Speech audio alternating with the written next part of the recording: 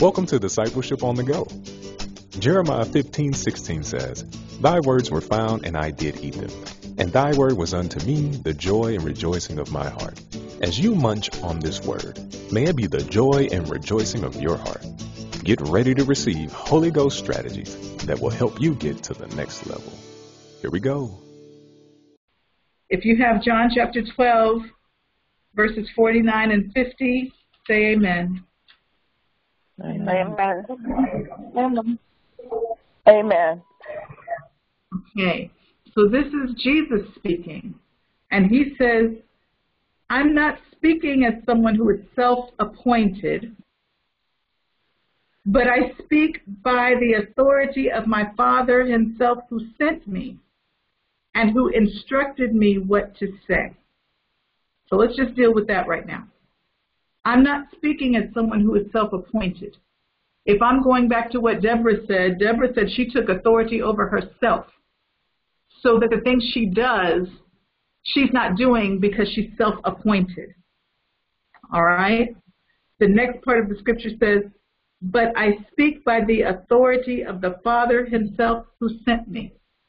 Deborah said she chose to come into alignment with God's word.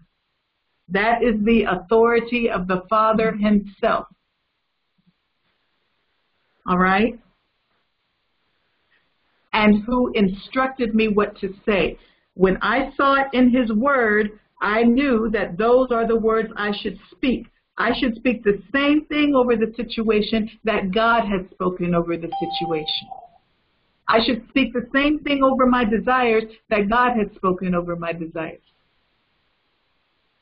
I should speak the same things over my thoughts that God speaks over my thoughts. And then it's like what Shalom says. When I say what the Holy Spirit or what the Father has said to me, that brings it to a close. That's it. That's final. That's the decision. That's the decree. That's the legislation that I have made over my life. This is what is true for me. I don't care what everybody else is saying. I don't care what the media is saying. I don't care what's on social media. I don't care what other people think. This word is the legislation over my life. This is the decree over my life. I have gone to the word. I have gotten God's word on it. I have decreed this thing. This is the legislation over my life. Therefore, it shall be established unto me. We see that as we continue in verse 50 in the Passion. It says, and I know that the Father's commands result in eternal life. I know the Father's commands result in eternal life. I know that the word that God speaks to me results in eternal life. I know that there are going to be results from this. It's not something I'm just pulling out of the air somewhere. It's not something I just hope happens. I'm a hoping and a wishing. I have confidence in this because I know his commands result in eternal life. That's why I speak the very words I heard him speak.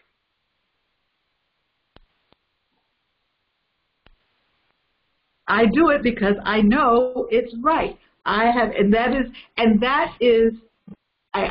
keep going back to this word decree as a decision. When we think about it, we think about a king's decree, or we think about spiritual warfare. I decree and declare, or we think about, decree on a large scale. I'm making it very personal right now. Decree God's word. Decide that God's word is true for you. You decree God's word over your life. You make it legislation over your life. So shall it be established unto you. That's how you're able to submit to the word of God and receive the grace of God to walk that word out to manifestation. Because you have decreed it. You have decided it. What is the word for that? You have come into alignment with it. You have become fully persuaded of it.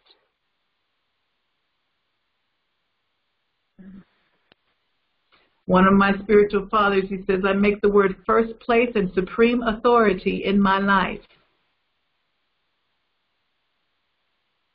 And I really like that because it takes out a lot of the clutter.